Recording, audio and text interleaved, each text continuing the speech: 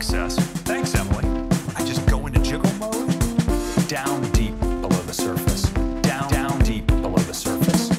Full access. Thanks, Emily. I just go into jiggle mode. Down deep below the surface. Down deep below the surface. Oh, yeah. It's time for another week of the Think Different podcast. That's right. We got our iPhones. We got our iPads. We got our MacBook Pros. And hey, for you old people, maybe you might have your iPod Mini here with you today because it's time for another episode of the Think Different podcast. That's right. Your Will TLD is here for another episode here in New Jersey, but all the way west. It is Mr. Frank Funk. How you doing? Hey, I'm good, Will. How you doing? Yes. How's West Florida? West Florida is sunny, hot, and hopefully, I don't want to say another week, but hopefully we'll be heading home pretty soon. Well, we want you back home, but if you can't, we're still glad that you're here every single week.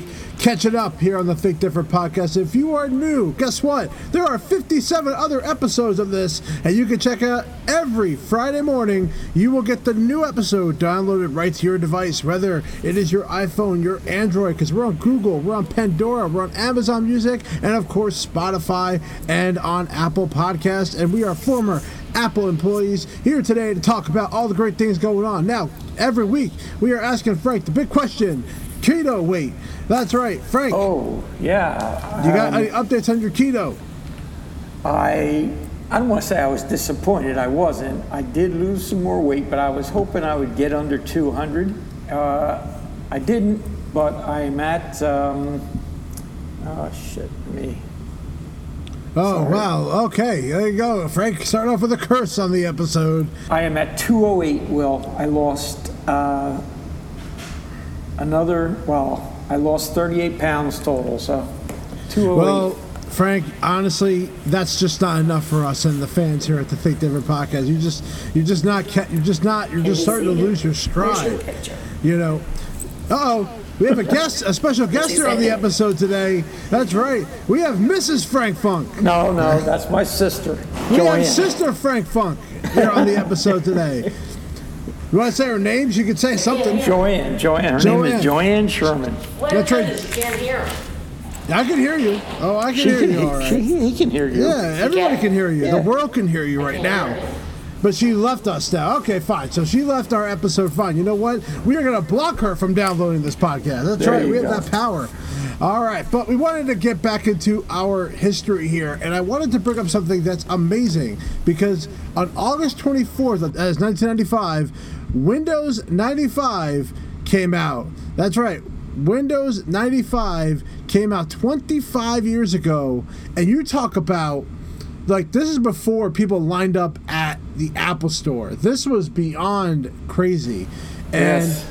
It was truly probably the best and most successful software download. The software was so popular that 7 million copies were sold during the first 5 weeks. Yes, I do. I remember Windows 95. And Windows 95 is arguably the best Windows operating system they ever did. After that, everything went downhill.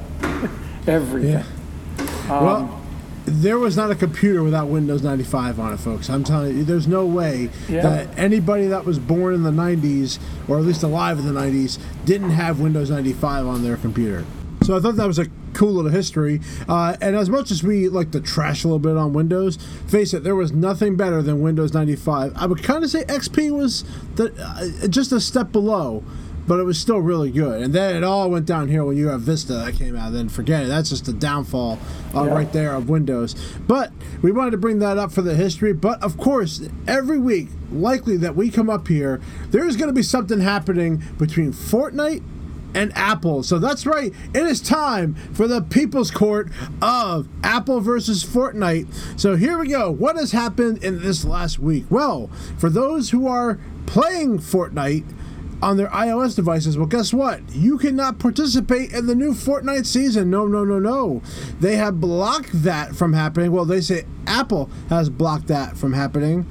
And basically, Epic Games attempted to get a temporary restraining order from the Northern California court to prevent Apple from blocking Fortnite updates and terminating the developer account. But after a hearing, the judge ruled in favor of Apple when it comes to Fortnite. Well, what's going to happen is the judge said that if the sensible way to proceed is for Epic to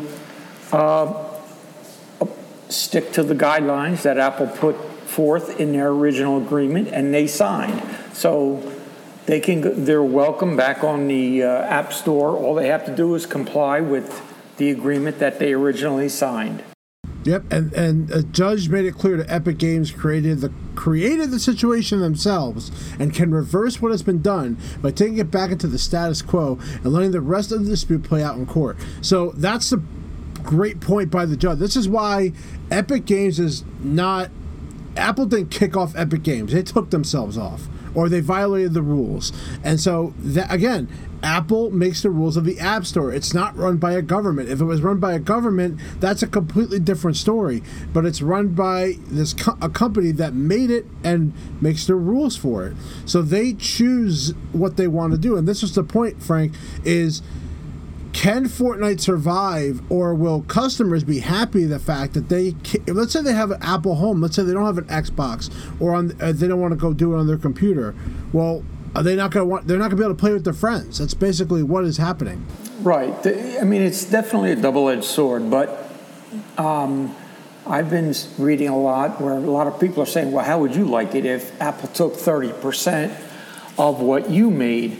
And what they're missing is the fact that by putting Fortnite in the App Store, that game then became available to basically billions of people that go onto the App Store for all Apple devices.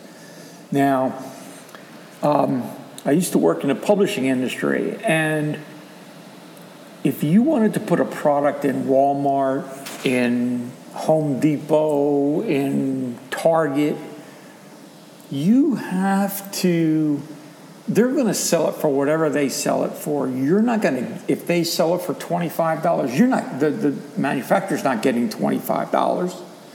So each outlet takes a percentage of whatever they sell it for. And being in the publishing industry with books, the author oftentimes would only get a percentage of net sales, not list price. So if a bookstore had a sale and they sold that book that has a list price of $25 and they sold it for $10, okay, the author only got, let's say, 10 or 15% of net sales. So it was never based off of list price. And the publisher, being the company that I worked for, they would get their piece before the author was paid. All of the money would come to the publisher. The publisher would issue a royalty statement, sometimes twice a year, sometimes 3 times a year. And that's when the author would get paid. So what Apple is doing is nothing different than any other company does distributing any other product. All right? So 30%, if you're looking at it from a publishing standpoint, 30% to have access to literally billions of customers without doing anything, that's a steal. It's an absolute steal. In addition to that, Epic Games confirmed that the new season will not be available on any Apple platforms, and they will no longer be able to play against other players that are PC, Android, and other consoles. There are 2 separate versions of the game. And what Epic Games confirmed to The Verge, that cross-platform play will not be available on the iPhone, iPad, and Mac Fortnite players will only be able to play with one another, which means that Fortnite users who have friends on other platforms will not be able to play with each other. So they were hoping to get that temporary restraining order, which of course that we just talked about, that did not happen. And at this point, that just shows me right there that Epic lost already the first part of this battle with the restraining order. And obviously that didn't happen. Well, their other argument is that it's stifling competition by Epic not being on the platform. This certainly opens the door for some new developer to develop some sort of game that is similar. They can't copy it exactly, of course, because that'd be copyright infringement, but something similar that Fortnite, if it kicks off and it takes off, Fortnite, if they come back onto the App Store, they may not regain all of those people because they'll be playing something else. I can tell you, I didn't play Fortnite, but I played something. Call of Duty came out with their own version of what Fortnite does. It's basically an open level that closes in, and you got to kill and basically have to kill other people. So I did the same thing. I don't get it. It's not my thing. Well, Call of Duty, this game in particular, was a free download on the Xbox, but it works exactly like how Fortnite does. You parachute in down to like the ground, you find weapons, you shoot people. It's no different than Fortnite. Really, they're just not building tree houses, trying to get up on them. That's the only difference, but it's the same idea of the game. So, what I can tell you right now is Epic Games, I feel, is starting to lose, and it really just comes down to how much it's going to hurt them, because they're going to run into the same thing with Android. Yeah, I mean, they're getting, I don't know if it's the same percentage, but they're getting a similar percentage. Now, the other thing that with Google and the others that may happen, like I said, they could get another company that's going to develop a software that's similar. And, they're going to say, hey, you know what, I'll give you 30%. And it's only 30% for in-app purchases. Yep. In a previous episode, you talked about your book publishing days, and you talked about how those percentages are much more than what Apple's requesting from that. So if you did a similar comparison to it, maybe there's a way for people to understand that. But I don't know how many people are really... I think the Apple nerds are really into this. And I don't know so much how it's going to affect the stock. Speaking of stock, Tim Cook recently was awarded 560,000 shares of Apple stock for serving as Apple's CEO and for the strong performance. After receiving the reward, he sold more than 265,000 of those shares, price ranging from $493 to $500, netting him somewhere around $131.7 million. The remaining shares are worth over $148 million, which were withheld by Apple for taxes. Whew. Now, granted, that is a lot of money, but you think? Let me give you a couple of things here. There were 280,000 shares of restricted stock that were, when they were granted to him this time, they were fully vested, meaning he could do whatever he wanted with them. If he wanted to sell them right away, he could sell them right away. There was another 280,000 shares that he got based on the performance of the stock and based on Apple's shareholder return relative to other companies in the Fortune 500. So the higher up Apple was in relation to the other companies in the S&P 500, the higher amount of shares he would receive. Now, Apple ended up garnering around 193% of what he should have. So while all of this is a lot of money for Tim Cook, it's not like it was just given to him. Right. It was earned based on the performance of the stock for their shareholders. Right. Apple beat out 2/3 of the S&P 500. No small feat, okay? No. And it's based on six years. It was quite an achievement. And the other thing is that I want to mention here, Tim Cook is 59 years old.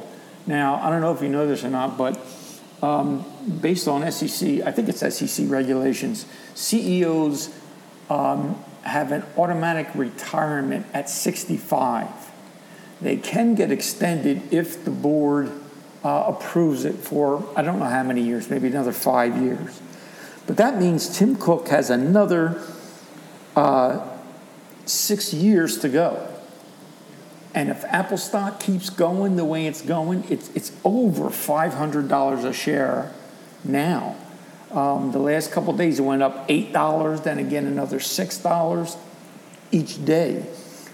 So if he keeps the company performing the way it is, I don't know what he's going to walk away with when he retires, but a lot of money to give to charity, hopefully, or give it to us, or give it back to the employees. It's not like some of the CEOs where they get these golden parachutes for a company that they ran into the ground, like Hewlett-Packard, for example, like AT&T, not AT&T, but Lucent Technologies. Okay, these CEOs ran those companies into the ground and still walked away with enormous amounts of money.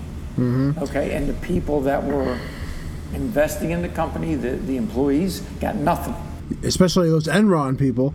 So, speaking of that, if you log into your E-Trade, there is a message that's going to pop up that Apple's 4-to-1 stock split will be processed in stock plan accounts after the market closes on Friday, August 28th. Your Apple stock plan information will be split adjusted to your E-Trade account. I'm using E-Trade prior to the opening of the market on August 31st. So that means Friday is the last day for you to invest, which is the day we are going to be airing this episode. So if you want to get Apple stock, this is your last chance to get it at the value that it's at. It will then split 4 ways. And I'm sure the first day of the sale, you have to predict that it's going to go up, right? I would assume. Well, after the split, the analysts are still saying that Apple can reach, sounds crazy, but they say their adjustments can be as high as $400 to $500 a share.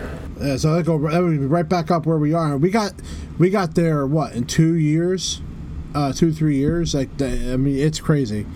So that's just good. So let's all congratulate Tim Cook on making a lot of money, I guess. Well, not only Tim Cook, you remember Apple would periodically grant its employees restricted stock units. Yes, they do.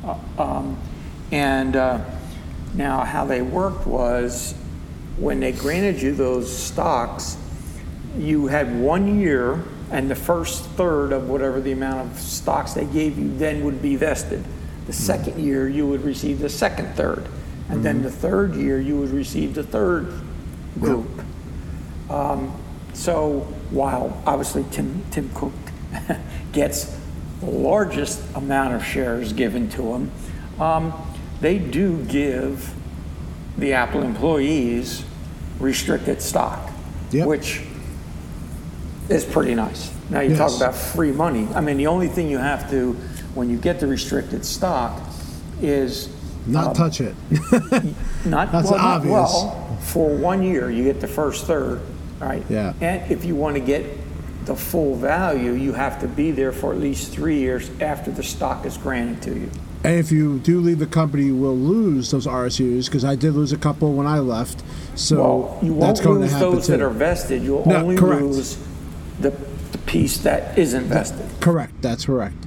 Now, hopefully you go work at an Apple retail store sometime soon, but guess what? Apple might be having its very first Apple store that's a giant glowing orb, because they are announcing, or it's expected, the Marina Bay Sands store, which is going to be in Singapore, is going to have this circular style design. It's going to be the newest retail location on the waterfront. It's going to be officially in the waterfront, and it's going to be known as the Apple Marina Bay Sands. It can claim its world's first title. It's the only Apple retail shop on the planet that floats on water. Now, did you take a look at the photo of this? I did. This is really cool. It is. But, Singapore has been known for some avant-garde things. So it's amazing. I don't know how you get into it. I mean, they have like this box with an Apple on it. I don't know if that's like a stairway to go under the dock and into the orb. Yeah, I think they're blocking the entrance. I think that's what it is. Like they're putting the Apple logo right there on the globe, and that blocks people from going into. So there's basically a walkway that goes inside, and they've just put a big Apple logo in the front there just to block it off. So that's what the images are showing. Now, do you know anything about Singapore and their laws and rules? Nope. Well, the company I used to work for had an outlet in Singapore, and we had people that would go over there all the time. And they don't put up with any bullshit, okay? When one of my coworkers got off the plane, he had gum with him. They confiscated the gum. You are not allowed, because you're not allowed to chew gum, because people will throw it on the street. They are some serious shit there. You get out of line there, you're in for the hassle of your life. Now, he loved it there. He said it was absolutely one of the cleanest, most orderly cities he'd ever been in. But you have to obey the rules. So it's kind of interesting. And that's why a lot of companies will make these very unique designs and buildings, because they know that they're going to be supported by the government there to keep them up and to, keep it nice. Plus the people that are going to work there. They know what this is going to be. Imagine working at this store every day. How cool is that? Right, Apple did put out a teaser video, so it is known that it's going to happen. I believe it was published more internally, but they got it out there. This will be Apple's 512th retail shop globally, so that's pretty amazing. They don't have as many stores as you really think they do. What did you say, 500 and what? 12. 512 stores. Yeah. That's pretty amazing, considering Microsoft just closed all of their stores, right? Yep, except for 3 of them, which are not even going to be technically retail stores anymore. So that begs the question, and one of the things I wanted to talk about today was the differences now. So you can see where they're going with Apple stores. They're not when it first started in 2001, they were opening up in malls, and that's it. And then when the Fifth Avenue store opened up, and they realized that this glass ceiling enclosure became like a tourist attraction that's completely free to go to, well, then that's when they started shifting and opening up more stores like this one, which is known as, what we call inside the lingo is the standalone stores, and they have the mall stores. So there's like 2 different style of Apple stores that you could see. And we wanted to compare the 2 because we've been in both. We know what it's like to be in 2 different Apple stores. One which are the A+ stores, and then you have the smaller stores. So, Frank, is there one particular difference that you feel between those 2? The hours can be different. They're completely independent of any outside interference. In terms of, like at a mall, you would have the rules and regulations of whoever owns the mall. So they could make whatever hours they wanted. The other thing is, usually a lot of those they'll have a separate learning room, they'll have a business room. It's just a whole different configuration. The style of the store can be totally different. They'll have trees inside the store, just totally different than a mall store. The other thing I wanted to point out, when Apple opened these stores, do you remember Gateway? Do you remember Gateway Computers? They had retail stores, and they had just closed all of their stores. They could not make a go of it. And all of the analysts said that Apple was absolutely crazy to open stores. But the biggest difference between the Gateway stores and the Apple stores was when you walked into an Apple store, you could walk out with a product. The Gateway stores, you could go in, play with their computers, see what you wanted, but you had to order it, and it would be shipped to your home. I think that was their one single downfall, because the machines, I always liked the gateway machines. But at any rate, the analyst said Apple was absolutely crazy and it was going to be the end of Apple opening the stores. Now we have 512 worldwide, and just became, I guess, the first $1 trillion company. Amazing, an amazing story. I got to go to the Grand Central Terminal one, which is great. It's just a bunch of steps that walk up into and there's just an Apple logo hanging, but it's built into the architecture like it's no different than the rest of the terminal, which is great. And you're right, they get to open the hours anytime they want, where if you are going to a mall store, the mall sets the hours and that's what they stick to. However, I will say Apple will sometimes be against the mall. A perfect example, Black Friday. So they would so a perfect example of that is malls, well, they used to, they're not going to this year, opened up on Thanksgiving, and they would open up very late in the evening, and then what happens is everyone is kind of forced to open up. That is kind of a rule with that. Or if you don't open, you do pay a fine for that. Do you think, Frank, that Apple is fined every time that they don't open on a Black Friday? Because they typically don't open up till around maybe 6 a.m.? They may be, but, I think that upper management said, you know what, I don't care, fine us. Because if you look at a lot of the malls that we're in, especially with the climate now, let's take Quaker Bridge or Freehold, the anchor stores are leaving. They're gone. Mm-hmm. Mm-hmm. What's the major draw at those malls? The Apple Store. Mm-hmm. How many times did people tell you they would go into Freehold or go into Quaker Bridge? They go, there's nobody else in this mall. You go to any store and there are people just standing around waiting for somebody to wait on, mm-hmm. except the Apple Store. You go into the Apple Store, guess what? You got to wait. And guess what? For those tenants that are closer to Apple stores, they typically have to pay more money to be next to an Apple store. That's a weird little fact, because it does matter where you are in the mall. You do pay a difference. And I believe that if you're close to an Apple store, the tenants have to pay more money for that. Yeah, well, that's a draw. They know people are going to go to that store. But the independent stores, they can, like you said, a lot of times now they're, other than this new one in Singapore, they'll look for a historical building mm-hmm. that has some historical significance, and they will try to recapture its former glory mm-hmm. and not destroy the store. They'll build within it. Yeah.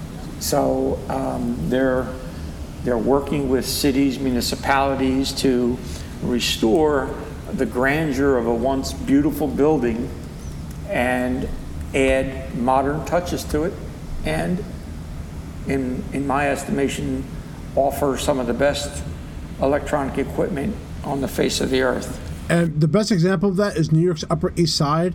It was a bank, and I believe they turned it into, if I'm correct, I believe they turned that into the Apple Store. So another big difference too is a lot of the new changes that come into Apple stores don't happen in malls. So for the creatives, they are not installing those TV walls in the back of all those stores. They don't have them. And the newer stores are getting it and they're also getting the Genius Grove as well. So they're getting that.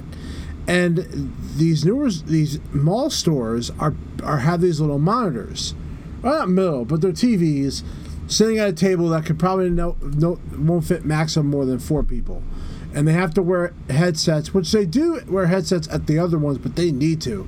Like, it's just a little silly for the creatives. It's a completely different experience.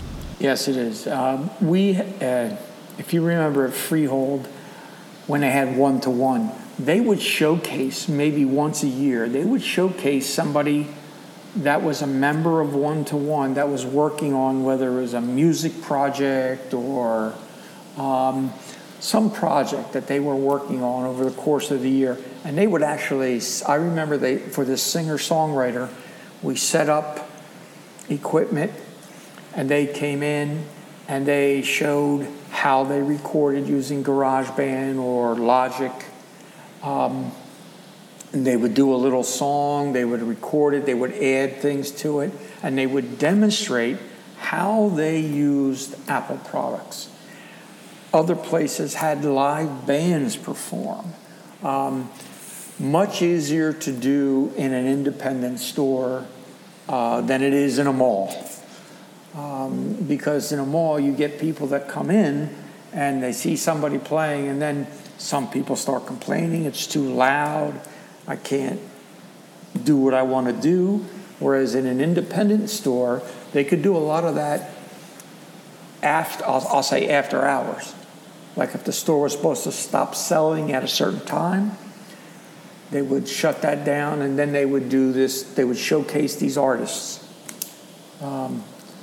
Very nice feature, nice to do. It's a great way to get local clubs involved in the Apple Store, whether they're photography clubs, whether they're a local band, whatever.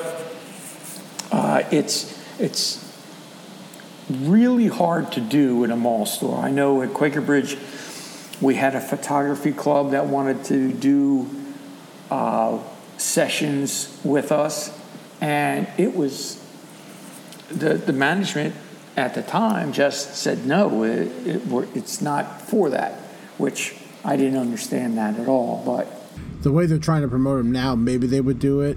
But also just the natural foot traffic of an Apple store as well. I mean, naturally the foot traffic is much easier on a standalone store than it is at a mall. Usually a mall, you have to go in, you have to go find the store.